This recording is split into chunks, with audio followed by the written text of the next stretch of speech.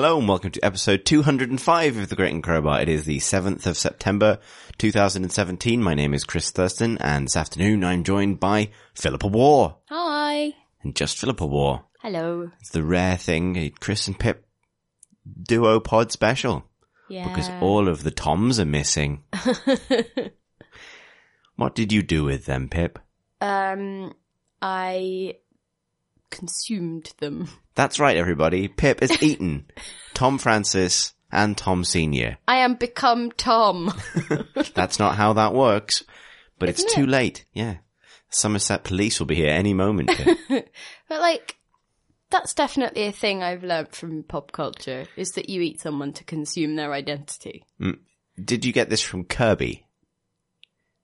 Yes. That's actually, I can see that. My mentor. Yeah. The Yoda to your Luke Skywalker. Kirby. Well, Yoshi does it as well, right? Yeah. Yeah. Right. We've definitely found your place within the Mushroom Kingdom, Pip. And what are we going to do with the last hours before the police close in to make you answer for this crime? Well, maybe a podcast. Why not? It can double up as my testimony. Or where you confess openly to the crime. They don't know whether I'm bluffing. That's not how that works. You've seen a lot of detective shows, Pip. Surely you know how that works. Yeah, but they're all from the time before podcasts. It's not So like podcast- Poirot could... Actually, it's he in had all- a radio show in the last one that that's we true. watched. It's in all of our interests that podcast-based evidence is inadmissible. There's 205 episodes of that I'd be very happy to be exempt from the law. Because sometimes, Pip, the takes are just too hot. That's arson. Arson around. Nice. Thanks. The only news I thought would make sense for us to discuss this week is, and it's not, it's just one of those numbers stories, really. Is it But- Destiny 2? It's not Destiny 2. We'll get there. That's a We'll get number. there. We'll get there. And that's not going away, everybody. No, it's the Plunk Bag. It's the PlayerUnknown's Battlegrounds, which is not only sold 10 million copies now, but has supplanted Dota 2 at the top of Steam chart thing, which I didn't think was possible. So you mean in terms of concurrent players, Yeah. right?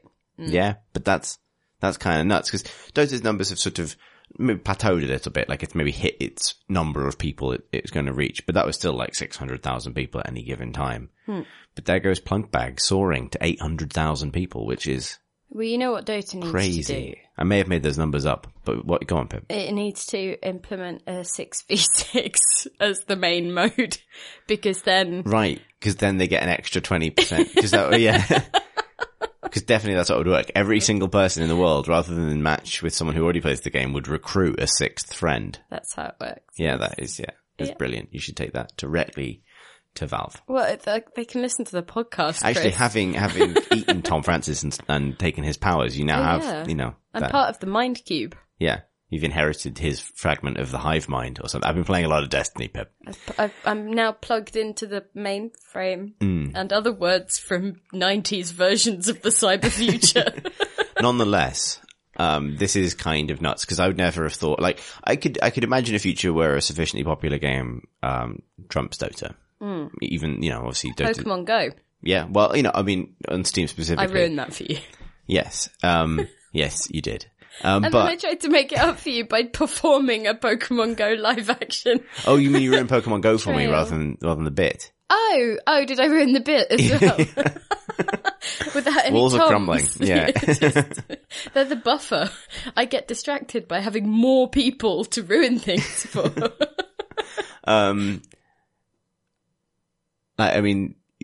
You did ruin Pokemon Go when it came out because I was like, wow, look at this. It looks like a neat gizmo. And you were like, look, shit. And I couldn't really go back I to it. didn't say that. I said, what a neat way for people to harvest your data. Yeah, that did ruin it for me. 'Cause you were right.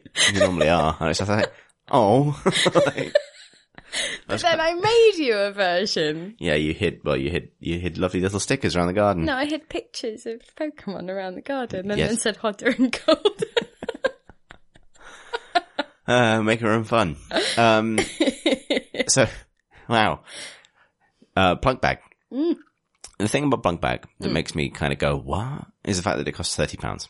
And it has done this. That's kind of nuts to me. But did it always? Like, has it had Yes. periods of not costing £30? No. Okay. It's only been available for like 4 months. Okay. And it's Oh, been, wow. The time has gone. No, I mean, I thought it was like a million years old, but I No. think that genre feels old. Yes. And also in my head, it somehow morphs also into Daisy because it's had similar sort of early access and everyone's playing it. And, you know. Yeah. Well, I mean, it's sort of, it feels very late because obviously it's arrived months after H1Z1 and Daisy and all the games that it takes after. But I guess it kind of shows that people are still hungry for that fantasy of being shot in a field. I don't know, maybe it's like being compressed. Like they just like being in ever smallening. You've been in the weird part of Tumblr again. Like, I mean, there's something different about that because otherwise you just enjoy being on a commuter train. So hang on, you're arguing that the unprecedented success of PlayerUnknown's Battlegrounds is because most people have a secret passion for being in an ever shrinking park.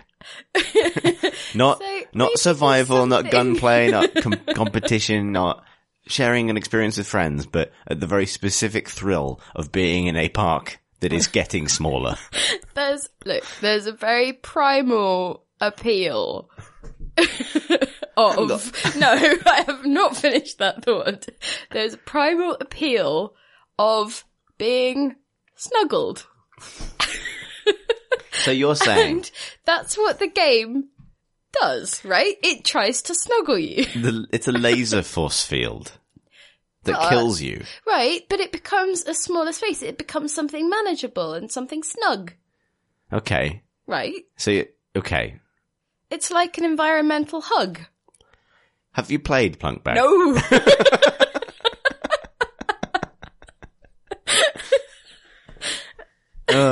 So is it not like that? It's extremely stressful. But when I listen to you having fun, as I do through the door where I'm not having fun, you know, it seems quite chill. You know, you're having a laugh. So I would, Bants. I think, you're not entirely, well, you're sort of wrong in the way that only you manage where it's like, there's a gem of real insight there, but it doesn't necessarily match to the experience of playing the game, Because it's not like a hug really, because it's like being in an ever smaller pen with Right. some velociraptors. And you really desperately don't want to get eaten, but you eventually do. Like the pen getting smaller is not helping you. Right, so are you the chicken dinner in this scenario? Yes, Okay. indeed. Like that's what you win, because you win everyone else. Oh, so is it a cannibalism thing? I guess secretly, yeah. Are you all chickens? No. Then that doesn't make sense. See, metaphor within a metaphor. Flown the coop. Indeed. But yeah, it's interesting. I wonder what... Good coop, bad coop.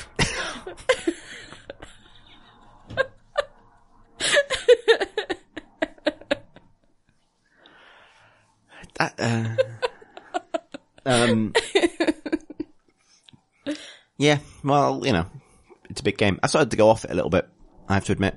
Is it because it's now popular and you're fundamentally It was popular when I a got into hipster? it. No, because I'm probably going to spend the rest of this podcast sort of explaining why Destiny 2 is probably my game of the year, despite being like the least hip thing you could pick for that. Hang on. So how do you feel about the Dota thing? About it being bigger than Dota. Do you feel like this is, because things like player numbers and so on, they create narratives that then sometimes get fulfilled, if you see what I mean. Like, so if people report that that a game has a low player base, that can sometimes affect its rate of growth because people don't want to join it because they worry that it'll die, and then that becomes like a self-fulfilling prophecy. Only in some very specific cases, I should add. But, and so as something topples Dota and sort of becomes the big game, like, do you think that might dislodge people from Dota who weren't sure if they were still having fun, or do you think it will alter the narratives around that game in a way that actually then start playing it? I know that that's a weird question, but it's something I think I might be answering this from the point of view of someone who loves Dota a lot, but I think you don't really play it as much. Not as much, but that's, you know, I admire it tremendously still. You know what I mean? But I do, like, as a piece of design, as a game. I think, because Dota and Plunkbag are both weird as popular games because they're both extremely punishing and often the experience is unpleasant. I think that's a lot. I might pitch around some angles on that actually, because I think people, apart from the fact that you can quit Plunkbag at any time, it feels as, as hungry for your time as Dota, and arguably it's actually less rewarding, because if you play a game of Dota, yes, you can be stuck in a situation where you play for 45 minutes and you lose, but you're going to spend that 45 minutes doing stuff. Fundamentally, you're going to have you're going to try to win. You're going to get team fights. You're probably going to get a couple of kills. There will be good moments on the way. It's very easy to play Plunkbag for half an hour, have a game where you don't really see anyone else. You and your friends run around and loot things and hide in bushes and crawl and stuff. And then you get shot and you didn't see where it came from, and that's all of it. And that's it. And, you know, you the sort of, after, you know, initially when you start playing, simply the tension of exploring the landscape, not knowing how the world fits together, hiding in bushes, jumping at engine noises, that kind of thing is fun. But eventually you've seen all those situations pretty much, and that kind of initial, the novelty of, running from town to town wears off. And that's where I'm at with it now, where that novelty is entirely worn off. So if I don't have a good game where stuff actually happens, I really feel like I've wasted my time. Like if we have one of those like long ones where you get right to the end and then, there's a lot of situations in that game where you can just be eliminated and there's really nothing you could reasonably have done. Like, it's luck really. And that's a bit, and you can still have the amazing experiences and it's still a nice way to hang out with people. But, unlike Dota, it's not like if I load a Dota game, even if it goes badly, I know that I'm going to play the game for a certain amount of time. And that's a sort of strange difference. And for that reason, I wonder, and I appreciate that I'm biased, but like my instinct would be that PlayerUnknown Battlegrounds has more of a chance of being a fad, that it will kind of get bigger and bigger and bigger and bigger. And it's so big that its popularity is probably never going to dip below huge game, but that it might shrink back down. Like that it might be entering a big wave of interested people, because it is. As with the game itself. Indeed. Yes, people will experience the comforting primal satisfaction of the big group of people they're part of shrinking. Yeah. Into a smaller, more manageable, That's cuddlier. life as well. It is. Everyone shrink. What? No, I mean, the people that ultimately die. Damn. Sorry, that was... Shit. Your essential player base of life gets smaller. Yes, that's true. Unless you do I'd a like to- marketing campaign for friends. It would be interesting to find some answer to its popularity other than entropy itself, however. But yeah, I wonder about its longevity a little bit, simply because I think one of the reasons for its success is that it has, the core fantasy of it is something that a lot of people respond to, and a lot of people outside games respond to.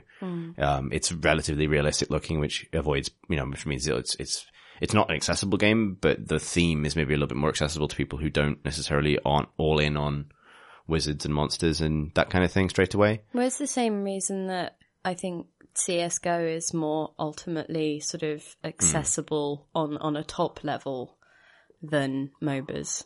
When we've previously spoken about esports and things. Yeah. Yeah, it's interesting what you're saying about that feeling of wasted time, because there's a very specific kind of sickening dread that I associate with games I pour time into and realize that that's time I'm not going to get back and I didn't benefit from it. And I get it a lot with the sort of addictive mobile gaming that I go into when depression is really bad or anxiety. But I also started to get it with Dota when I realized I'd hemmed myself into specific characters or specific classes and wasn't getting better, but also wasn't having fun. So it was kind of like, okay, I spent 45 minutes to an hour in a holding pattern. Yeah. Yeah, Plunkbag definitely has that potential in it. It has that same thing that I associate with like the bad evening of Dota, where you start playing at 9, you've played 3 games, then it's midnight and it's bedtime, and you've probably not had a good time, and you've done everything you can not to kind of just sound sad in front of your friends. Yeah. Like, but that's, like, you know, I've had those, you know, plunk sessions where you come out of it like, did I do anything? Plunk bad. Sometimes the plunk is bad. Mm-hmm. And, you know, and then recently I've gotten better at saying like, I'm done for the night now, right? Like, you know, because it's also very much like one more, like, you know, the Dota thing where it's like, well, we'll play the next one. It's going to be amazing. All those things have repeated. I think, the one thing that is maybe a bit different is that the developers do add or are trying to do that thing. Obviously, it's too early in the game's life to really tell what the cadence of this stuff is, but there's that new map coming or, you know, imminent and things like that, which I think will be those peaks of activity where people, you know, dip back in. Yeah, definitely. Oh, okay, what's this thing? Or, because once you've got it, it's like, oh, okay, well, you know, there's a new thing or there's a new idea or a new mode or a new thing, you know? I definitely feel like I'm getting a bit better at playing, knowing when I've had my fill of a game for a certain amount of time. So I've played 75 hours of Plunk Bag, and I think I might be done. Okay. But when the new map comes out, I'll definitely try it, because that's an interesting thing. Yeah. But that's, you know, but it's partly because, you know, there's so much going on, so much coming out, that I'm now better at saying like, well, I'm, you know, something that I've had my plunk.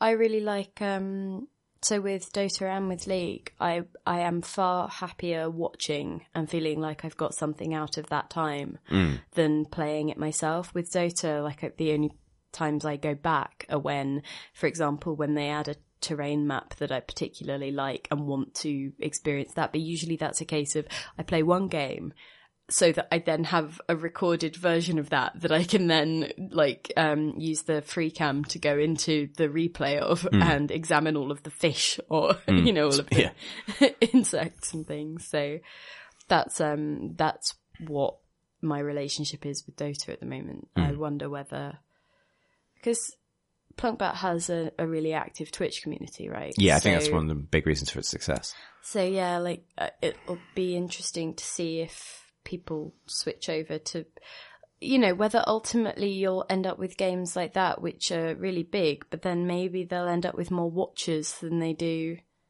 players, or, you know, it'll sort of ebb and flow in interesting ways. Yeah, I think it's, you know, it's definitely has a sort of symbiotic relationship with that. Like, it's successful because it's also a useful tool for entertainers. Like, you can build a streaming personality around it very easily.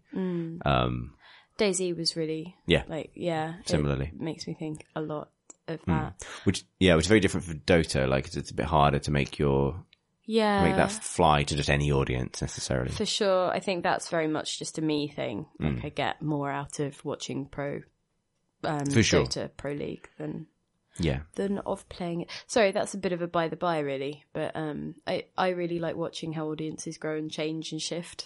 Same. Yeah, but nonetheless, there's a big old audience now. I'm going to kind of get used to the idea that, I mean, the other crazy things is a footnote, but it's not out on consoles yet, and it is coming out on consoles. And typically, any game that is big on Steam that is also on, for example, the PlayStation Store is a factor bigger on the PlayStation Store. So it really does have the potential to be absolutely crazy. So something that I wonder, and obviously it will just depend on the people involved and what drives developers individually to strive for things, but when a game is this successful in early access, I do wonder what that does to people's impetus, you know, because it's not a case of we just need to get this to release and then we can actually maybe recoup some of our investment or, you know, whatever else. This is possibly the biggest thing I will ever do with my life in terms of the money that it has generated. Yeah. And it's not actually finished, but at this point, it's enormous. So what, you know, like, I think you have to find your way back into making that happen. Because obviously early access is in a lot of ways a sort of, at least a trust-based contract with your audience. And sometimes, like, you know, a legal one, I would assume. I'd need to double check terms and conditions. But, and so that's just interesting to me in terms of, these projects that go absolutely supernova when they hit crowdfunding or when they're in early access, and then, that sense of, oh God, it's enormous. Now what? I think maybe that's ameliorated a little bit in this case because Plunkbag isn't fully indie. That's true. Has publisher backing. Also, its developer situation is real fucking strange because, as far as anyone can tell, by his own admission, Brendan Green is sort of like an ideas guy, not a programmer. He's currently spending a lot of time promoting the game, doing interviews, traveling. The Plunk from Plunkbag. Yes, Plunk, player unknown of Plunk fame. I love how it's like a player unknown, Brendan Green. Yeah. Yeah, so that's his name. It's not like Ice Frog. That's him. That's the man. I was that guy. talking to Brendan and Chris Pratt on the other podcast. I know. And I was imagining him just sat at his computer with like a little mask on, like Zorro, like no one will know who I am. I think that whole idea has been completely ruined by Anonymous. Like basically a dude sat at a computer wearing a mask, possibly the lamest thing on earth now. But yeah, so, so nonetheless, like, I think his role is just, he's gone from, like, modder to designer spokesman for the biggest game on Steam very, very quickly in a way that, or from developer, I guess, to that in a way that I don't think has precedent really within the industry, like even compared to other indies that, cause it's not like it's a tiny team of two that has now made all the money in the world and that's what they do next.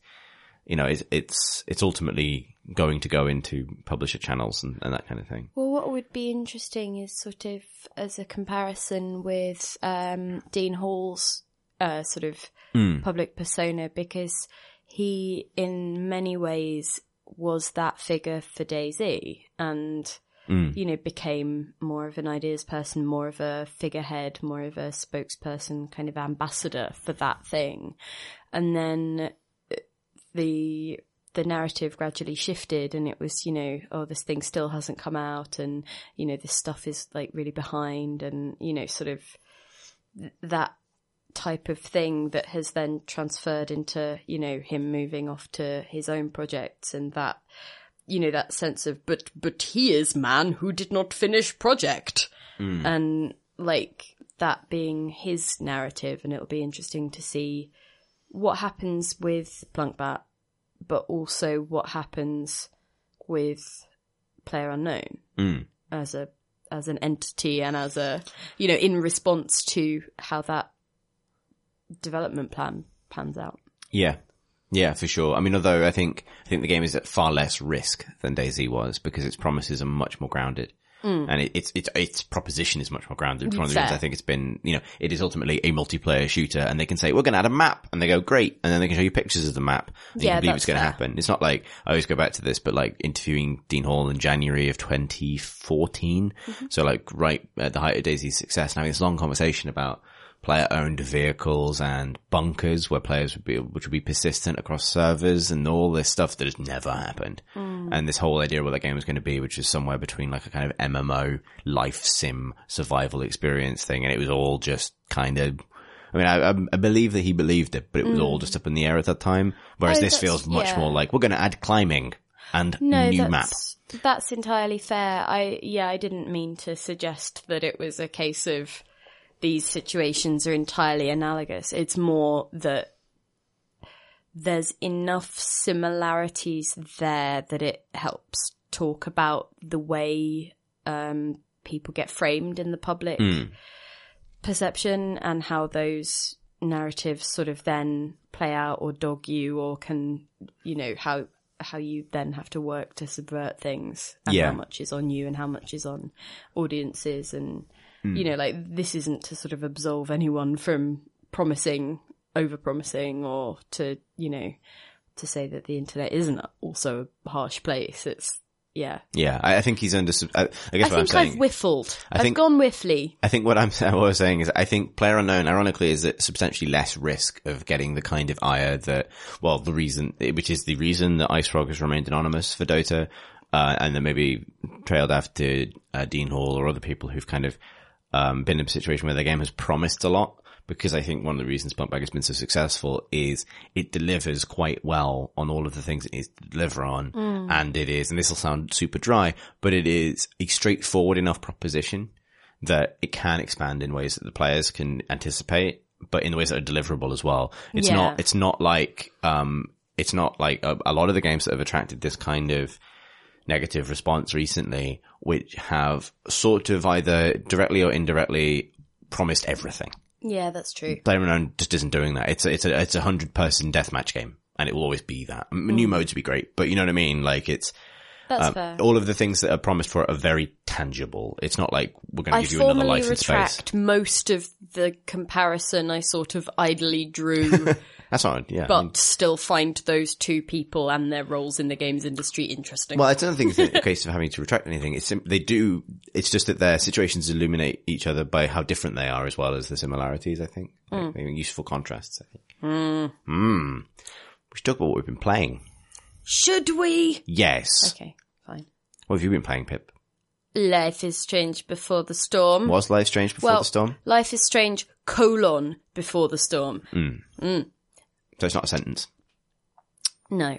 Okay. Which is the prequel to the time-bending teen drama adventure. That's Life a good, is Strange. Yeah, that's a good description of Life is Strange. Thanks. And what would you like to know about it? I'm trying to work out, because I did speak about this on the other podcast, and I sort of, I want to bring fresh meat to fresh the takes. discussion. Yes. Well, so I guess, so I don't know, I've avoided spoilers, so I don't really know anything about it. Oh, okay. So it's probably worth saying that we're not going to spoil anything, I imagine, if people want to play it. Yeah. So only episode 1 is out at the moment, right? Yes, it's so the original game was 5 episodes, which released over a period of time, and it followed Max Caulfield, who was like a photography student, as she reconnected with her best friend Chloe Price and tried to solve some mysteries at the school, including the disappearance of a girl that Chloe was friends with called Rachel Amber. And this is a game which looks at Chloe's, intense, friendship with Rachel Amber. So it's very much a kind of reworking of, or not reworking, but it's a lot of the people and places that you recognise, but, remixed a bit, or, seeing how they came to be in particular situations. Right. And I think that works quite well, because I didn't spend the whole time sort of feeling like we were just inching towards a conclusion I already knew because I played the first game, right? There was enough just sort of, okay, this is more of a character study. Right. And there are questions that the first episode sets up that I'd like to find out more about. There are some, people at the end, sort of mysterious figures that not in some weird like Illuminati way. They're just, people who pop up over the course of the narrative, and you're kind of like, oh, okay, I want to know more about that, or I want to know, why this has happened, or, what's going on here. But mostly it's because I want to know how their friendship pans out, and sort of, whether it's that intense thing, that intense teenage friendship that is maybe not just friendship, right? And they handle that in a really earnest, gawky, sweet, kind of bratty, they feel believably teenaged in a really nice way, because as with the first game, it's just not a genre that you get much of, right? The big difference, I would say, is, so it's in terms of the behind the scenesy stuff, I guess the big differences are that it is made by a different studio. It's not Don't Nod, it is Deck Nine. And Ashley Birch, who voiced Chloe in the first game, is not doing in the second one, simply because of the voice actor strike, right? Right. Didn't you have a writing credit on that, Ashley Burch? She ended up consulting, I think, as to Chloe's character, because obviously it was a character that she cared about deeply, and so wanted to make sure that if it was happening, it would be done right, sort of doing right by the character, which was really nice. But so you can read more about that on various news stories. I can't recall all of it right now. But yeah, so those are sort of what you'd think would be the big changes. But mostly I would say it actually recaptures the feelings of the original really well. So the big thing for me is more the mechanical changes. So whereas in the first episode in the first season, you had Max's time traveling powers, so you'd be able to rewind time and like do over situations or use that information from later in an encounter to change it like earlier on. It was those kinds of puzzles. So you had that, but obviously without Max, with Chloe sort of, just being alone, certainly at the start. Her main way of interacting with the world and sort of problem solving is shouting at things until they bend to her will. So so where you would have had like a little spiral showing a timeline that you could zip back and forth over when you had Max, with Chloe, it's just a series of icons showing like the different stages of an argument. So, you listen to what the other person says and then you can respond. And, it's essentially just different degrees of insulting and arguing, and sort of trying to achieve the outcome you want through that. So the first thing it gets you to do is, try and get into a gig at the old mill. And so you sort of get a feel for how naive she is. She's just a kid who really wants to see a band who are really loud in a place that she's sort of too young for.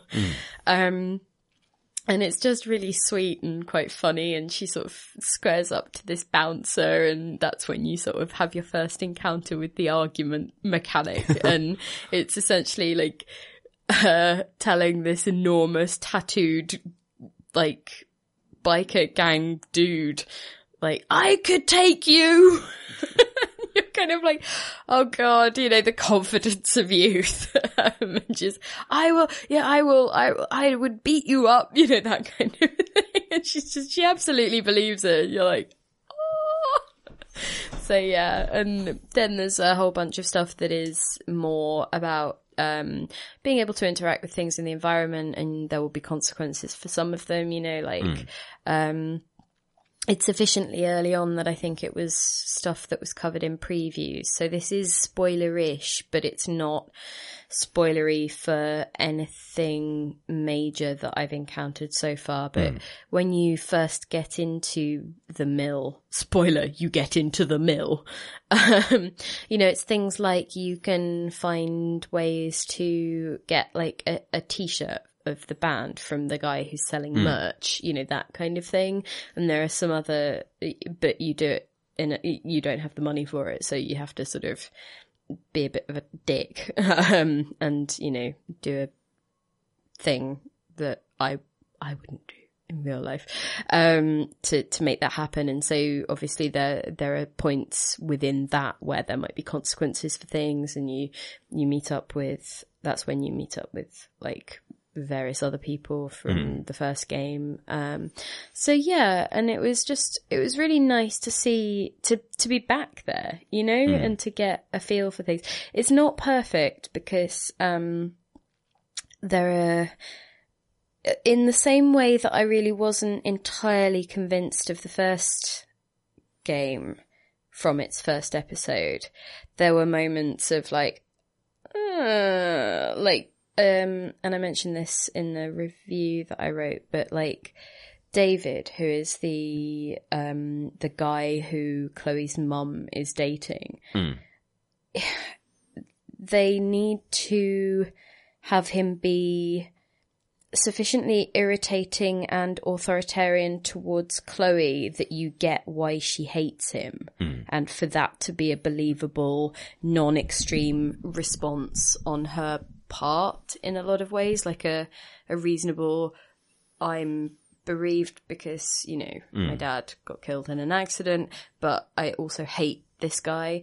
But you also need him to be not a dick enough that you believe that her mum is in a relationship with him and is enjoying that for some reason, you know, having been essentially married to the nicest man on earth for years. Like, why is she suddenly with a kind of an asshole ex-army jerk, right?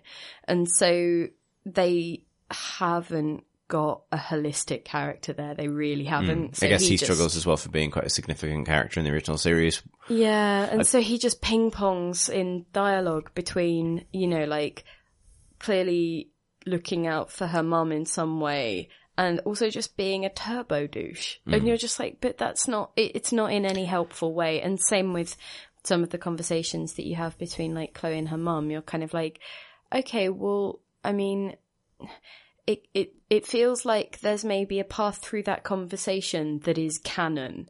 And if you deviate from that, you sometimes get some strangely, you know, not, it doesn't flow properly. You're suddenly in a kind of heartfelt moment when you were in a sort of aggro moment before, but not in the way that teenagers actually do that, you know? It's a strange one because, like, Life is Strange in its 5 episodes felt like it sort of told the complete story of this place and these people. And obviously, I assume, given that this is called Before the Storm, and the storm in Life is Strange represents the big metaphysical element of the story, which all surrounds Max. Obviously, this is sort of not engaging with, you know, the full mad Donnie Darko metaphysics of the thing. But it means that, like, I kind of wonder where it's going to fit in because, I mean, you know, it's not even like Chloe was an important side character. She's close to the main character of Life is Strange. Max is the person that you are, but like 90% of the things you do revolve around Chloe. Max needs to be enough of a blank that you as the player could be her, if you see what I mean. Like, she had her own character, but like, she was always a bit less well-defined for me. And then Chloe is just this ball of angry energy who I adored.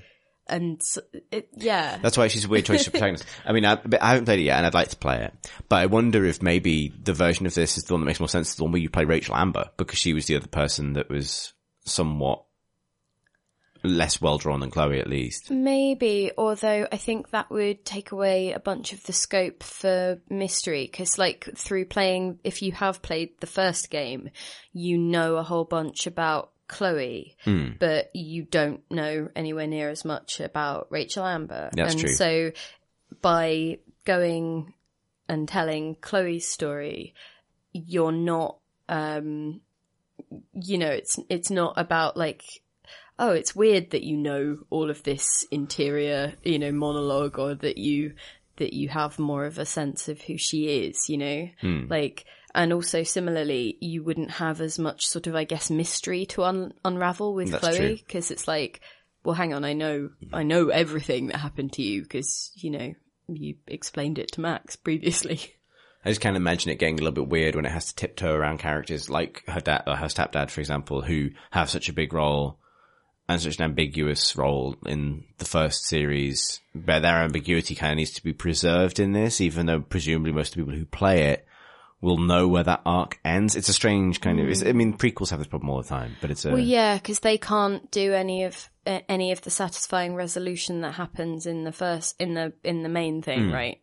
But, I think in making it a 3-episode character study, essentially, or as far as I can tell, or more on that sort of side of the spectrum, it at least lets you sort of pick at smaller elements of a more intense but maybe smaller scale story. Yeah, I can see that. And thus that makes those other elements less of a problem, because it's just far less about how do we get to the beats of the first episode of the thing that it's a prequel to. You know, it doesn't feel like you're hemmed in that way of like needing to get people to a certain point. It's more just, you know, here is the story of that friendship and why it mattered to that first game, right?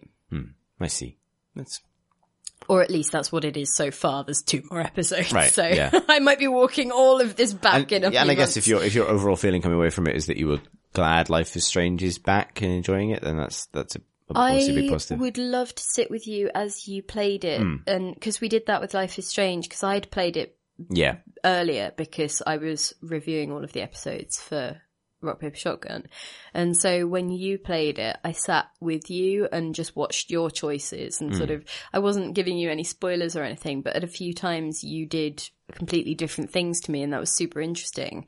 And with my playthrough of this first episode of Before the Storm, I made a bunch of choices that some of them were so rewarding, and I'll be so, like, I would be interested to see whether you encounter the same things that I do, but also B, whether you not doing some things, if you choose not to, fundamentally alters how enjoyable the game is. Because there was one standout, like, optional encounter that I absolutely loved, and I think people not going for that thing or not finding that thing or, you know, shying away from that thing might significantly alter their enjoyment of it, if that makes sense, just because it was really deft and really cool. Yeah.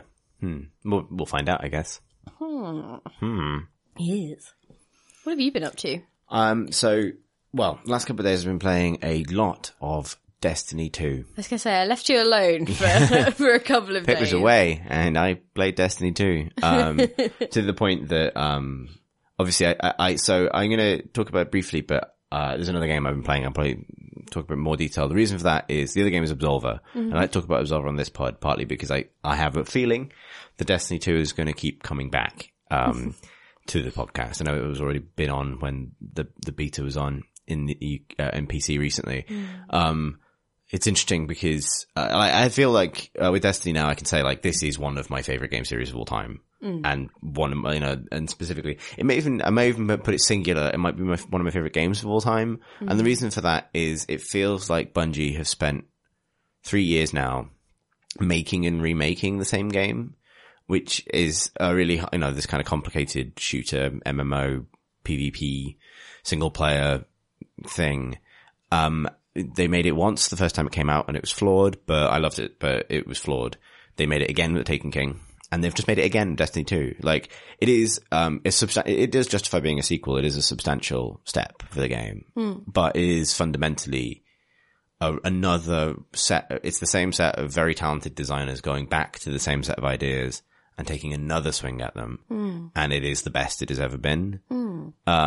It's so good. And it's not just, obviously not just because it's compulsive or because it's a good marriage of systems. I think the thing that will always make me love Destiny is that it is one of these big, hyper popular, hyper marketed kind of, product games, that is designed to do well. Obviously, not all games are, but you know what I mean?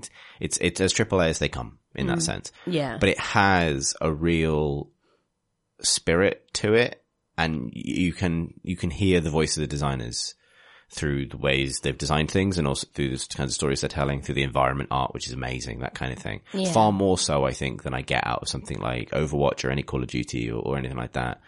I think I was talking I had lunch with regular podcast Alex Wiltshire yesterday, and he put it in that, like, with most sort of hyper mainstream games, they don't necessarily like open arm. They don't necessarily just invite in the kind of player's understanding of the game with open arms and build it around that. There's a sort of a plan. And Destiny 2 very, very much feels like it is, 3 years of things people loved and hated about the game, the memes that have grown up about it kind of coming together. To the point that I could wang on about it indefinitely, I think. All of the super smart decisions. It's a phenomenal shooter.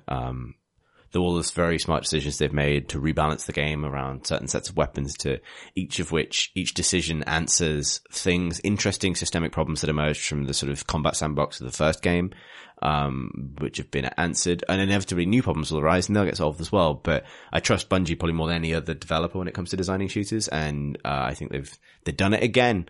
The mad bastards. And they've found ways to put systemic depth into Destiny that I didn't think were there. And I feel like I know those systems inside out. And it's comfortably a lot of the same systems, but with these little additions and tweaks that mean relearning things. And it's been an amazing experience, getting back into that. I think it'll be time to go into in a lot more detail when it is out on PC, which is the end of this month. But yeah. Beginning of next, right. Hang on. I thought it was the end of this month. No, it's isn't it like the 24th of October or something? I thought it was the 24th of September, but maybe you're right. Yeah, you might be right. I'm fairly sure it's October. Well, that sucks for people who aren't playing it now. But yeah, there's so much I could say. Like it's a phenomenal showcase for amazing industrial sci-fi art. It doesn't get enough credit for that, I think. Just there are a couple of reveals in that game which are just big, believable space object, brain ticklers. I like it a lot, is what I'm saying. And I'm really glad that it's as good as it is. There's the only thing, the sort of the topical thing, I suppose, to address quickly about Destiny is, inevitably, and this is sort of frustrating to see because it seems to be reviewing well, as I hope it would, because I do think they've done a phenomenal job.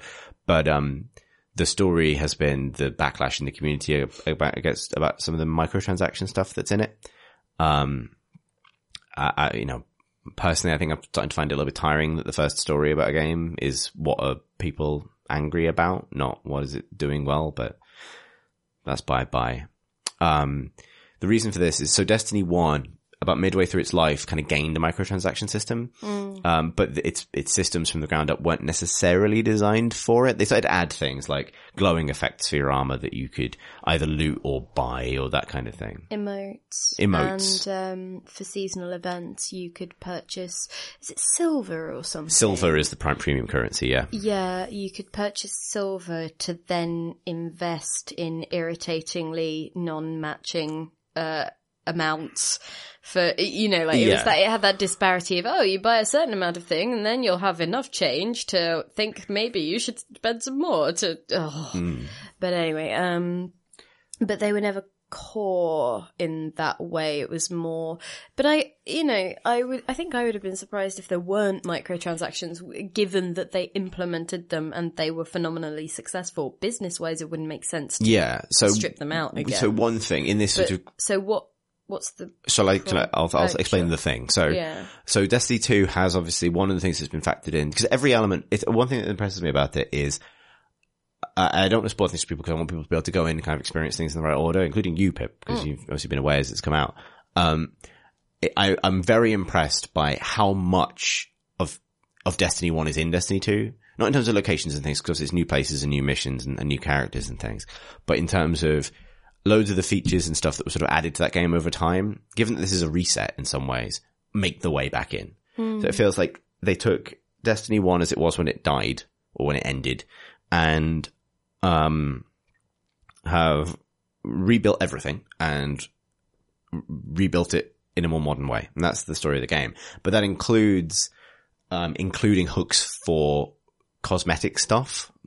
So what I would say is, rather than it being redesigned for microtransactions, they've made cosmetic customization a lot more granular, which I think is good generally, but it is a decision that's obviously been made to provide the game with more space for microtransactions. So what that means is, in Destiny 1, you obviously equip different gear and that changes the way you look, but you also equip shader, which was essentially like a color palette that was occupied a single equipment slot in your pirate character sheet, and it would interact with different gear in different ways, but it would primarily be like a set of 3 colors, maybe a texture or an effect or something. And you found these through kind of normal play, and once you had a shader, it was in your collection. And initially when the game came out, there was a huge problem with you not really being able to carry enough of them, so you'd have to start binning them, and later they added the system where you could always draw them out of a persistent collection. Shaders have completely changed. So but I like what they've done. I think you're probably going to like the thing that I will not like. Okay, But well, carry on. I'll explain what they've done. So now, shaders, rather than being one equipment slot that you apply and that affect everything you're currently wearing, every item, including now guns, which couldn't previously be affected by them, and ships and bikes and all everything, has a shader slot as part of its sort of little upgrade pattern thing. So when you investigate, when you look for gun details, you see the shader option as well. And shaders themselves are now consumables, that you get in stacks of 3 to 5. So you get a particular shader and you get 5 of them, and that gives you 5 uses, to use the shader up to 5 times. Towards the kind of, like when you're basically getting to level cap in Destiny is like the start of the game, and it is in this as it was in Destiny 1. When you get to that point, you get shaders all of the time. You're constantly getting far more often than Destiny 1, where, you got one, because then you got one, you had it forever. Now you just get like these stacks of them, and there's a new section in your inventory, so they don't take up any space anywhere else, which sort of just fills up with them. But you can also get them through the sort of the loot boxes, basically, the microtransaction stuff. But the kind of furore surrounding the game now is about shaders having become consumables, having been sort of these static things. For me, I can see both sides on it. However, I think, and there's some other changes to do with mods, weapon mods and things that can also come through, loot boxes. For me, I kind of get people being frustrated by the idea that they're not going to be able to change everything whenever they want. I do get that. I think in practice it hasn't felt like a problem yet at all, really. Because like I say, you seem to get them all the time, and I've not ever been in a situation where I've sort of felt like I have to go anywhere near the store, basically. Also, as you level up, they give you shit loads of stuff from the cosmetic store. Obviously, as a kind of first one's free kind of thing. But I found myself now in a position where I don't think I'll ever touch the microtransactions, and I don't really feel the pressure to.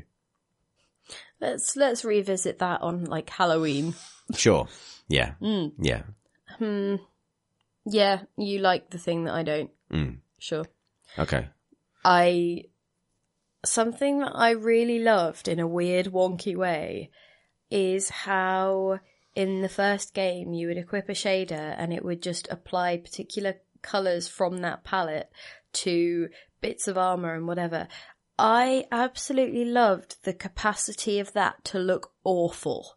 Like, there was something really endearing to me about the fact that some classes just couldn't use particular shaders without looking ridiculous. Yeah. That was actually just quite funny and quite that sweet. Is definitely still in the game. Oh, really? That, like, some of them look fucking bananas. And I think, so one thing I would say is the flip. So yeah, because I mean, we'll always have the banana warlock. Oh, yeah. Because you had like a kind of, what was supposed to be kind of like undead space leather trench coat. But if you applied a particular shade to it, it basically just looked like a banana skin. It looked like a big banana onesie that you were wearing.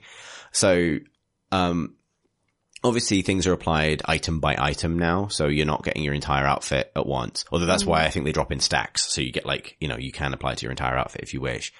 But as well as, the shaders, as well as having colors now, they now also have materials far more strongly than they did before. So like, I have one which is like, kind of makes everything look like glossy, pink baby blue and like pale yellow, kind of shiny velvet, which just, it looks bizarre, but that's, I think definitely in the game. Obviously I want to try it out before I start saying whether it's a good thing or a bad thing, in my opinion. I will say that I have reservations about the consumable side of that stuff because I am far more prone to wanting to switch things up or to try things out or to, I used to have my, my looting outfit or my, that kind of stuff, or an outfit that I would rock up in PvP with that looked absolutely stupid, but I would then want to switch it out for when I was doing my formal business. Yeah. And and being able to just switch in a thing was really lovely for that, because it was part of my way of playing. Whereas if it's a case of, well, you now have to think strategically or budget for these things and these uses, that does automatically restrict one of the ways that I genuinely enjoyed playing that game. Yeah, that I totally character. do understand that. I think it feels like, so I also understand why when something like this comes out, it really doesn't matter. You know, microtransaction centric issues are just a red flag to a bull when it comes to internet reactions to things. So it's become the discussion about the game because it always does. But it's not necessarily unwarranted. But I do think these issues have a warping effect on people's feelings. And that's a true thing. It doesn't matter whether it's warranted or not. However, it feels like the changes to Destiny are kind of, it feels like a very similar game, but the changes are so deep in some ways that I'll be interested to see, when you've had a chance to sink some time into it, how it all clicks together. Because I think, for example, this is going to come hand in hand with changes to how equipment works. I think you're going to really like, because it's far less pedantic about gear. Like, you don't level up gear anymore at all. I saw that. I saw the really interesting blog post just before the game came out about things like it works out your highest potential light level before it decrypts things without you having to sit there faffing and putting on your best hat. They've defaffed it. They've made it so that all the apps people were using to make stuff manageable aren't necessary anymore because everything's in the game. Yeah. But also things like, you know, you might say you get a gun you really love, but it's not quite the right damage type. You know, you want a solar gun, but you've got an arc gun, but you really love it. Those damage type things are now detachable mods that you can swap. So if you love the gun, but it's not the right damage type, you can just swap that. Kind of like how Dota divorced the chroma the gems and things. that kind of socketing thing. And so that stuff is really nice, I think, and it becomes a lot better. Like, so even though the shaders, I think, will slow you down, there's a sense that you could build your leveling gear and your PvP gear and then dress them up and make them the colors you like. But you have you're not going to be, it's far less, grindy in some ways, and far less statsy, and far less, and where it has a lot of the kind of impenetrable RNG item stuff that Destiny 1 players got obsessed with has been made a lot more visible. So I do think there's a lot, like, there's a giveth and a taketh away in some way. And it's obviously a taketh-ing away. A taketh-ing. I said I wasn't going to wank on about Destiny, but oh boy, get used to this. So you also mentioned Absolver. What's going on there? Yes, I wanted to talk about Absolver because Absolver's great and has also crept into my kind of game of the year list, I think. And because I think I will probably find myself talking about, it's going to be a month of games beginning with D for me because Destiny's Dishonored. So time to give Absolver its go because it came out a couple of weeks ago now. It was what I was playing last week, when I skipped the pod. And I really, really like it a lot. So Absolver is a third person martial arts game. It's in the same, its combat system is like a little bit Dark Souls-y, a little bit For Honor-y, that kind of thing. It's a indie game by about a 6-person team, I think, which is very impressive. There's things that stand out about it to me. Well, so fundamentally, I think it's the best third person combat system I've ever played. And I include in that Jedi Knight, For Honor, Dark Souls, and so on. And one of, and to be honest, one of the best, if not the best, martial arts games I've ever played.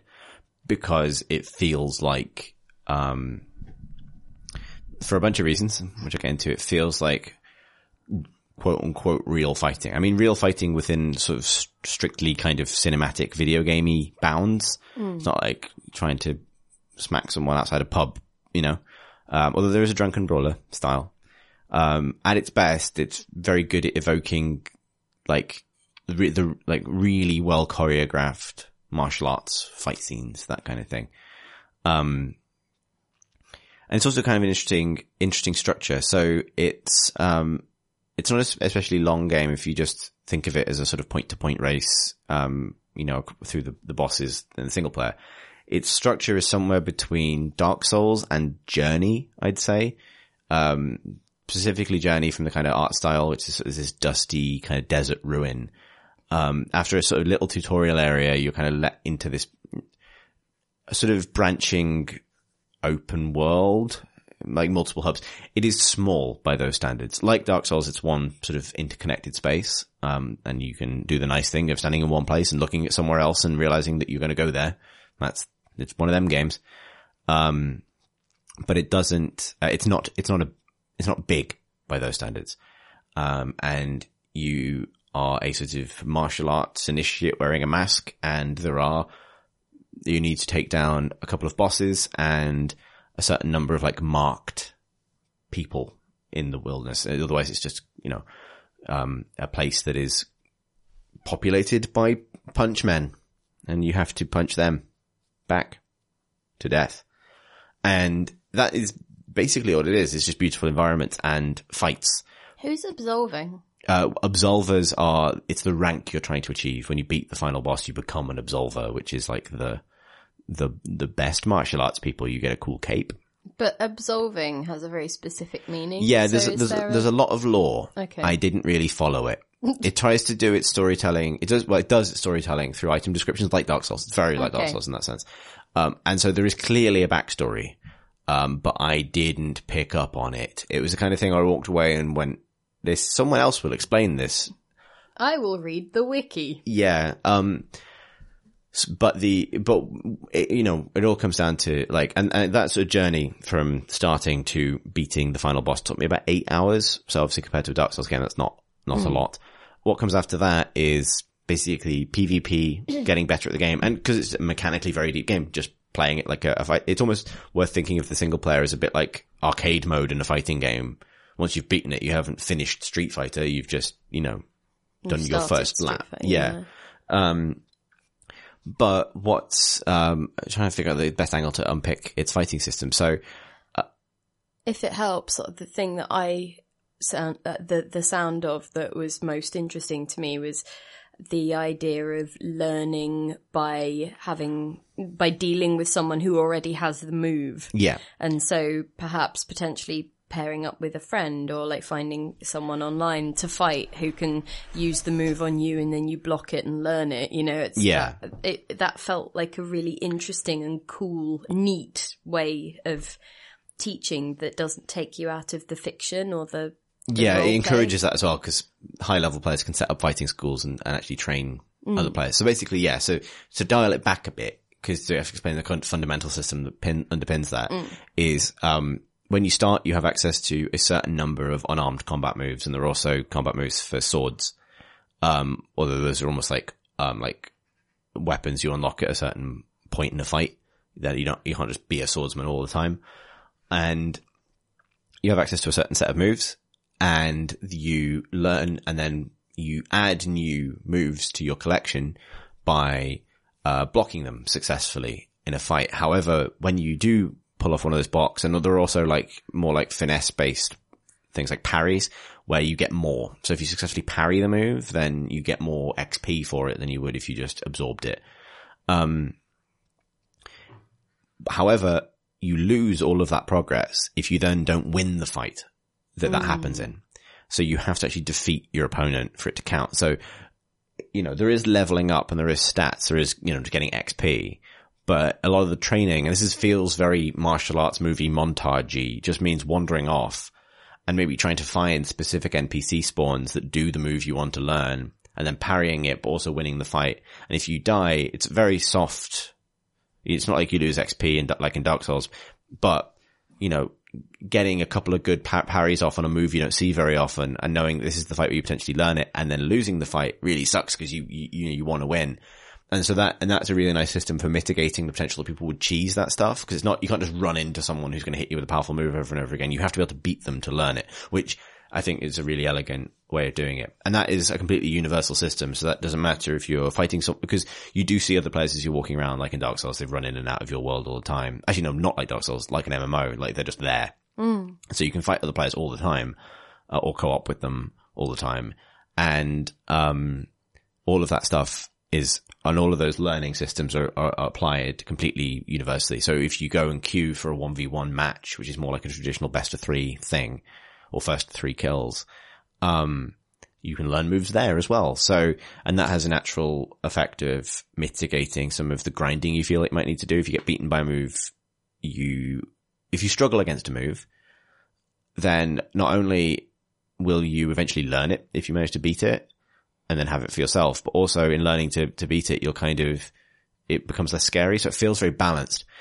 And what you do with these collection of moves, which is also essential to the way the game feels, is while there are sort of classes and which have more to do with your defensive abilities, and there are sort of stats that kind of influence how you might construct your moveset, you fundamentally build your fighting style yourself. And it's important not to underestimate how big a deal that is. Because, for example, For Honor, for comparison, everyone understands that each of those classes has a designed by a game designer move set. So this move changed into that move, changed into this move. And that's how that works. In Absolver, you completely design that yourself. And it's pretty deep. So you have 4 directions on the 4 directional stances. And depending on what stance you're in, when you've unlocked all your slots, you will have up to 3 moves in each slot. So if I'm in my forward position, every time I press the X button, I do the next move in that slot. And then on each one, you can also slot in an additional, like, optional move, which is on Y. So at any point you can go to the optional move rather than the next one in the chain. That's point 1 in why it's deep. The other thing is that every move, so the different moves you unlock obviously can only be triggered from certain stances, but they also have an exit position that can be a different stance. So, and that is sort of triggered off the last one in the chain that you do. Sorry if this sounds a bit dry, but it's really important for how the game fits together. So what that means is, while you can manually change your stance, you can also build runs of, so like I've built mine so that it doesn't necessarily happen in a top to bottom order, but if I just keep pressing X, I will cycle through every different stance and in a particular order, even if I don't necessarily change it manually myself. But my moves on Y, my optional moves, as well as having different kinds of utility, also change the stance sequence. And so I've built this fighting style for myself, which is kind of rapid kickboxing kind of thing, where I understand what my options are at any given point. And sometimes you might want to, retreat from a fight and reset your stance to begin the sequence in a different order. But it means that every single person you fight, even though there are archetypes, like Drunken Brawler is very popular, even though there are archetypes, you genuinely have to feel out your opponent, and not just how they use a prescribed moveset, but what kind of moveset they've built for themselves and what kind of like surprising switch ups they can do. Because there is no way you could know going in unless you fought them a bunch of times. And that is such a cool feeling, because fighting games often become about, it's this character, so it'll be this, this, and this. It feels like it's given you it's given you a bunch of syllables, and then you can use them to construct your own vocabulary, right? Yeah, yeah. And then, so has your opponent, and then it's about trying to, like, use your language more flexibly than they can, right? Yeah, or, like, train them into expecting a particular pattern, then show them something else. So, like, and the other great thing about it is, it's not like Gang Beasts, like a proper physics-based, fully physics-based game. But it is, it's so, I guess the way I'd put it is, its hitboxes are very specific. It's not like everyone is a cube and this particular attack always hits this part of the cube. The position of your limb in space is kind of a real thing. And to the extent that even in the open world, when you're in co-op, friendly fire is always on, or friendly kicks are always on, which means that if your fighting style is built around jumping roundhouse kicks, you're going to have no friends at all, ever, or you need to, like, fight opponents in a sort of, tag in, tag out way, because you can't avoid kicking your friends in the head all the time. So, like, I've got a few moves built into my deck which are designed for that situation, so I know how to just do a few kind of, like, jabs or something to get some damage in without interrupting. Without risking hitting allies, that kind of thing. it's a hard thing to express. I actually thought about doing a video, for the channel. I might still do. I don't think it would support a kind of CNC plays, but Absolver in the same sense as Bloodborne, because it's not that long. But there's a real sense of, like, sort of both cinematic and systemic kind of excitement, how those fights feel. Like, when you fight a tough group of NPCs with, even if it's just a stranger you've met walking around, if you're both playing at a certain level, it really does feel like, you know, early season Daredevil, when the fight scenes are really, really good, like, and you're properly countering things and like, but also backing off. You're not just spamming moves. You are kind of planning your approach, backing off, resetting, doing it again. It really is fucking great. And the boss battles are amazing as well, because they're not gimmicky. They're just fights against really tough combatants. The way I would describe it to someone who'd played a lot of Dark Souls or Bloodborne is it feels like one of those games if all of the fights were the kind of like invasions or the hunter fights, like, 'cause every fight is like PvP and the AI is pretty good. So even fighting goons in the wilderness can feel like a PvP battle. It does have, it can be supremely frustrating. One of the things that I love about these games is you get the personality of the person you're fighting. Quite a lot of the time when you are behind or someone is, you know, wailing on you with fast attacks, or they have the tenacity not to bow at the start of a duel, then sometimes the personality trait that is expressed through this deep fighting system is being a twat. Or that's the way it can feel. And you can get all of that saltiness, and that can really come through, like any fighting game. But it's totally worth it. Like, it definitely runs out of, you know, I think if you're not going to invest massively in its, in getting good at it, then after that first campaign run, probably diminishing returns to some extent. But it's not a tremendously expensive game. I think it's £25, which I certainly got my mileage out of. So, as somebody who is not good at those games and doesn't get what you get out of them, like, something I would be just interested to hear as an outsider is you got super into, is it Jedi Knight? Yeah, Jedi Knight. And For Honor, and Blade Symphony, and this. And I'm interested in the different flavours there. Like, is it more that they are just, each one was better than the thing before? Or, what, you know, like, what's the distinction? So, Jedi Knight sort of feels like an exception in some ways, because in terms of, like, the PC doesn't really have homegrown fighting games. Like, fighting games are traditionally an arcade and then console thing. Not to say they don't come out on PC, but, you know, fighting games that take advantage of mouse precision, things like that. Jedi Knight felt a bit like that, although it was really, it's the depth of its multiplayer lightsaber fighting mechanics felt a little bit accidental in some ways. Well, not accidental, so they were designed, but the level to which people took them, was to some extent community driven. Also, that game had a huge role playing side to it. It was sort of taken as a bit of a Star Wars sandbox for role playing, including duels, but for other things as well. So it's sort of a special case. Blade Symphony was specifically a team of people making a competitive game around Jedi Knight's most competitive elements. They are very, very similar games. Blade Symphony is a lot broader and deeper, but that's because it's, you know, it was like, we're going to take this element of it and we're going to make this. Blade Symphony, and that means that a lot of Blade Symphony's ideas are quite opaque in terms of how things connect. Like, I really love Blade Symphony, but it's not fully a simulation. It's not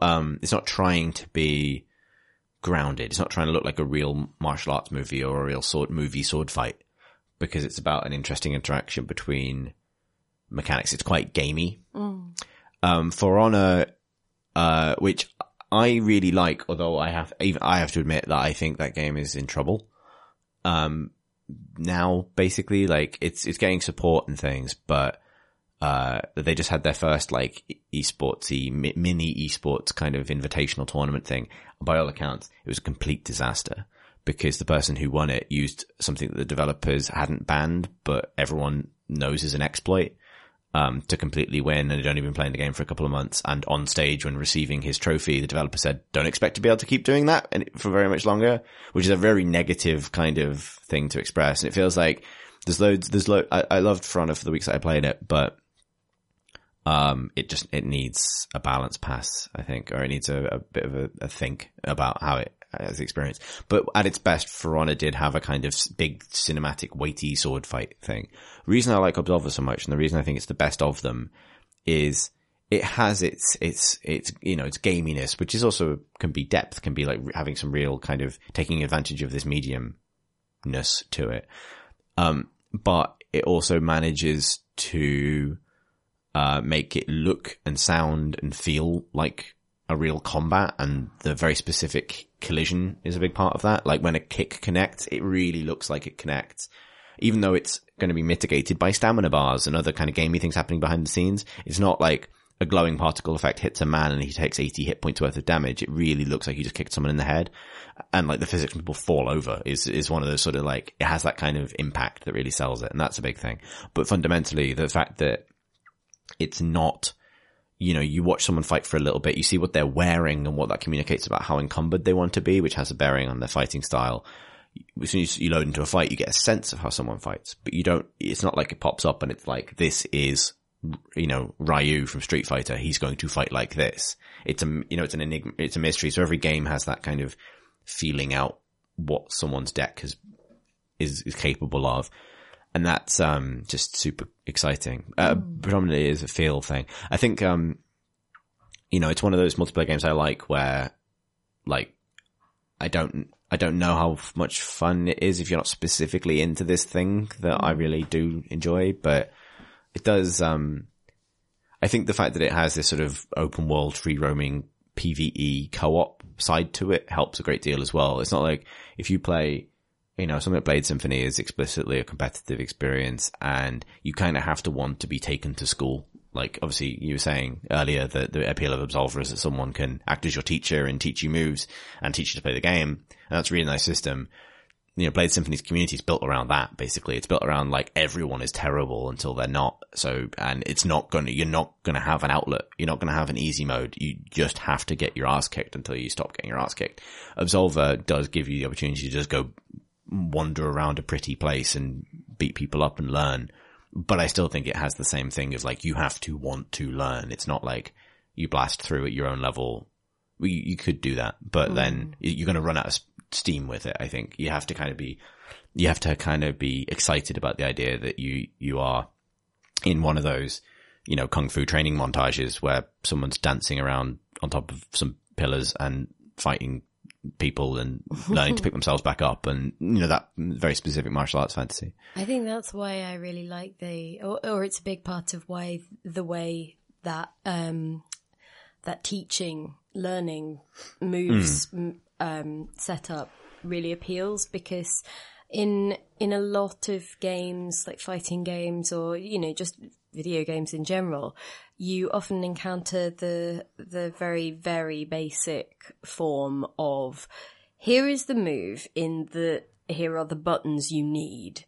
Perform it for me 3 times and then we'll move on, assuming that you know that move now.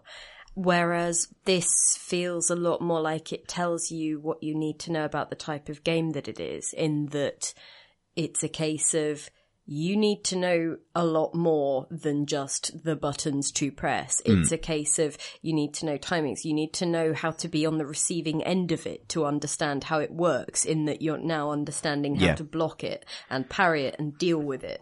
And so that's a really interesting, it's essentially not a microcosm, but it's very much a statement about the game and what you can expect from it, because it's like, knowing the buttons is not knowing the move, mate. Yeah. And actually, step on in to my office. I'm a big fan of the notion that really good game design takes you away from input and into what's happening to your character on the screen. Like, and actually this is a very successful example of that. So there's no in real terms, there is no input challenge. You program the moves and they're always going to be either a single button press of X or a single button press of Y. The skill comes from lots of different things, but it comes partly from knowing knowing what the next move in the chain is, remembering your own deck, right? I know how to chain a sweep into a quick punch and into then a sideways kick that does quite a lot of damage. And I know how to change out of that into another thing. That's just my deck, and that's me remembering it. And I can screw it up sometimes. But, it's all I'm ever doing is pressing X or Y. It's just knowing that memory thing, which is a very different skill. It's not how to pull off a particular move in Street Fighter and what kind of quarter circle you need to do on the stick. It's, a button press. Mm-hmm. And then on top of that, you can cancel backswing. I love canceling backswing. I like games where you can cancel backswing, Pip.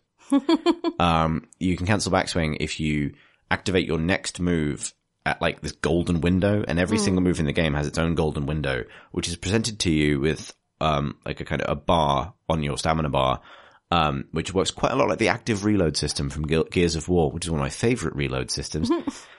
Which means if you press the button at the right time in the move, you do your next move immediately without having to wait for the animation to reset. And that is different for every move. And initially you can follow the bar on the screen, try and press the button at the right time, but that means you're not looking at something else, probably your opponent. So eventually you just internalize it for your own build. You understand the timings, and how the timings change as you shift yourself around your own planned deck of moves. And then you have like the blocking system. So blocking is by itself not hard. You hold left trigger. Definitely recommend playing it with a pad. You hold left trigger and you block everything. What that basically means is that the attacks as they come in drain your stamina rather than your health. And if you run out of stamina, you start taking damage. And if you're holding the button, your stamina doesn't regenerate. So you have to back off and stop blocking in order to recharge. Also limits your ability to fight back.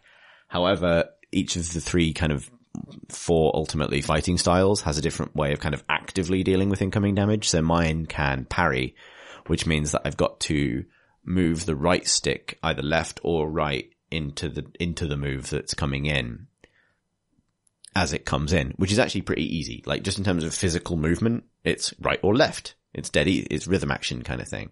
The skill comes from knowing the moves well enough that I know what my opponent is about to do, so I can parry it. Because you have to be pretty quick sometimes, and if if something's like a spinning kick where someone jumps around a couple of times before they do it, you might not know exactly what direction it's going to come from in the end, and that learning that is super satisfying, but also pretty reliable compared to something like the guard break mechanic in For Honor, which I've always found weird in how it communicates its timing, which is my excuse for being bad at it.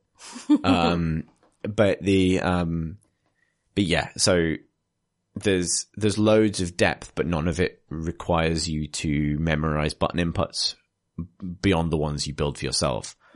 And that means that your eye is always in the game. And I think that helps again with that sense that you're in a real fight, because when it all becomes muscle memory, you are that character having that fight. You're not operating them from outside, as can sometimes feel with another fighting game. You are that's you, and that's a really nice sense of embodiment. I should disclaim this by saying that the game does have technical problems.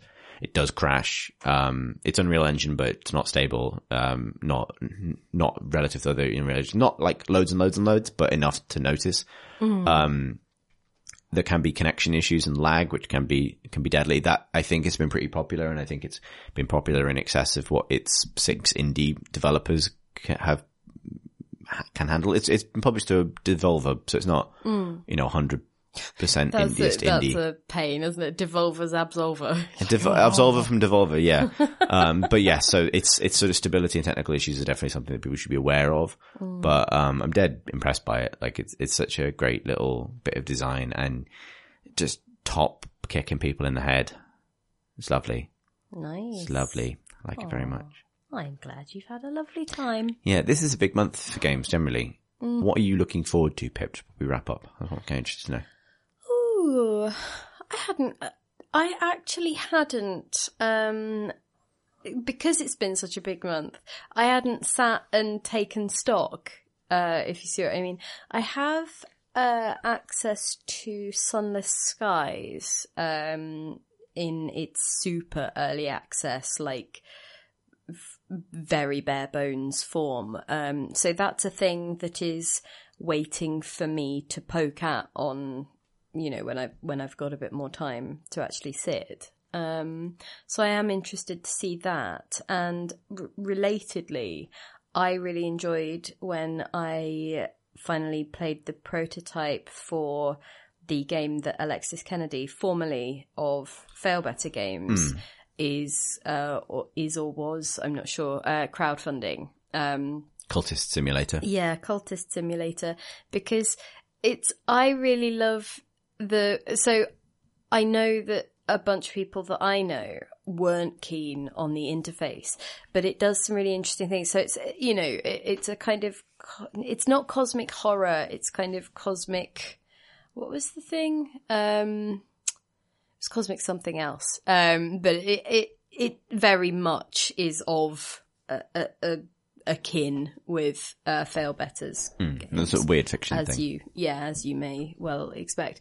But the interface has you being able to combine different things in your inventory in these little boxes with slots on the screen. And so, you can combine, I don't know, some money with your health. I mean, you can put health as a resource into the employment thing, and then that means you're doing some physical labor. And that was kind of interesting because it's combining a quantity with a thing, and then the game figures out what that might mean, or rather it gives you an option for what that might mean in some circumstances. And so other times you can, I think, you're interacting with somebody that you've met, so that person becomes a card that you can put into a slot in a human interaction thing.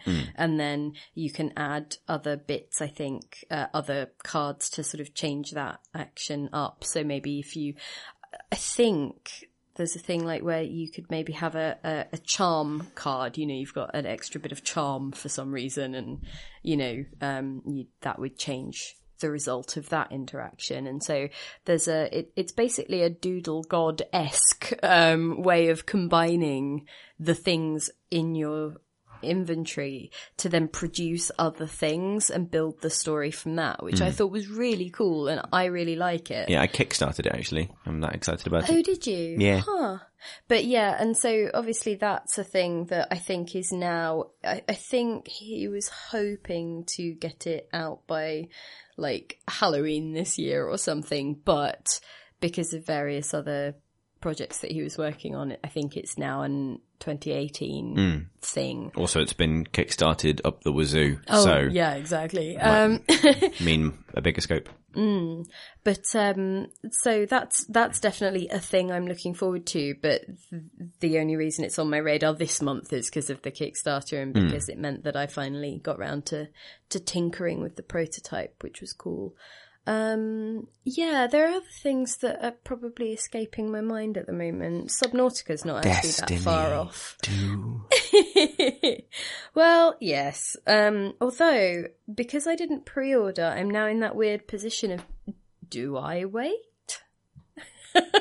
Sorry, for the benefit of listeners, I just mimed no and then play with me. Yes, that's rather undermined by... Yeah. Audio format, everybody. Audio know. Format. So yeah, I mean, obviously I will probably end up playing a lot of Destiny. So yes, I mean, was that where you were going with this? You ultimately yes, basically, just wanted me it to was a rhetorical agree question. to being on your fire team. Yes. Right. Yeah. Sure. Want to do patrols. Okay. Want to do patrols now. Okay. Well, shall we wrap this up? So yes, it's going to be a little bit of a shorter pod than usual this week, partly because there's only the two of us, but also just for various time reasons. And I think because it's... Also, Chris has been away from Destiny for, an hour and a half, and thus starting to twitch, starting to sweat. Yeah. Yeah, that's definitely 100% it. But yes, because we have a diminished cast this week, we thought we would sort of store up your questions for next week when we have more of us to give hotter takes on the issues of what will by that point be 2 weeks ago. Well, once I'd consumed them, you'd think I'd be able to answer questions in their exact Oh, yes, voice. sorry, I've ruined that bit. No, so I mean, maybe... once Tom and Tom respawn, then yes, they've got their own voices back. They can rejoin us to help us answer questions. But that doesn't mean you shouldn't send us some questions for next week if you choose to do so.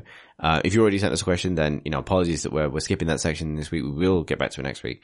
And if you would like to slide in there, then you can, I don't know why I said that. Then you can email it. Especially when the there wasn't clear. It's into our inbox. Right. Like one might slide into DMs. Well, yes, exactly. Yes. Okay. It's weird, but Sliding on in there. Yeah. Sure. Yeah. If you'd like to slide into the Crate and Crowbar inbox, you can do so by sliding into questions@crateandcrowbar.com. And yes, Pib, you're right to kind of facepalm quite as extravagantly as you just did. I was itching my nose, but sure. Well, I mean... either way. And also because you'd said sliding, I was thinking about Sliders. Like burgers. Like No, little burgers. the TV show, but sure. Oh, okay. I was thinking about little burgers. Yeah. I'm a bit hungry. Yeah. Well, I mean, it was a little bit of both, to be honest. Mm. Yeah. You can also tweet at us on Twitter. Tweet at us. Tweet at us. You can at us. Message us At on us. Twitter. Do at us on Twitter at Crate and Crowbar. That's where that is. You can find us on YouTube, on youtube.com/Crate and Crowbar. And our podcast is very kindly supported by our Patreon backers. You find out more about supporting the pod and our spin-off project at patreon.com/Crate and Crowbar. If you'd like to follow us as individuals, I'm on Twitter at CThurston. That's CTHURSTEN. Pip? Sorry, Are you yes. going to answer simply for yourself or for the Toms you've consumed? Oh, that would be good, wouldn't it? I am at Pentadact, PENTDA. Hank. He does it so quickly, and I always he's got a feel lot of like I've practice. learned it off by heart. And yet, But all I've learned really is the cadence of it. So I'm just sat there like pentadoo. Pandadactyl. Yes, exactly. Follow someone. Mm-hmm. I mean, you just, to be honest, just search Twitter for Tom Francis. How hard can it be? You'll probably find someone, right? Yeah. You'll find someone to follow. Anyway, and the other one is Tom Senior, who is PCG Ludo. That's right. And he only ever spells the LUDO, presumably because he thinks job done with the Well, the PCG initials. is the spelling of PCG. Well, exactly, but it always throws me off because it's like, wait, what? Why are you not? And I'm Philippa War, which is PHILIPPAWARR. Yes, it is. And yes, you are. Thanks for listening. And that's it from us. So yeah, apologies for shorter than normal pod, normal service from I'm not sorry, just Pip's so not you sorry. know. We are literally sorry, not sorry. Yep, indeed. In any case, Thanks thanks for listening, everybody.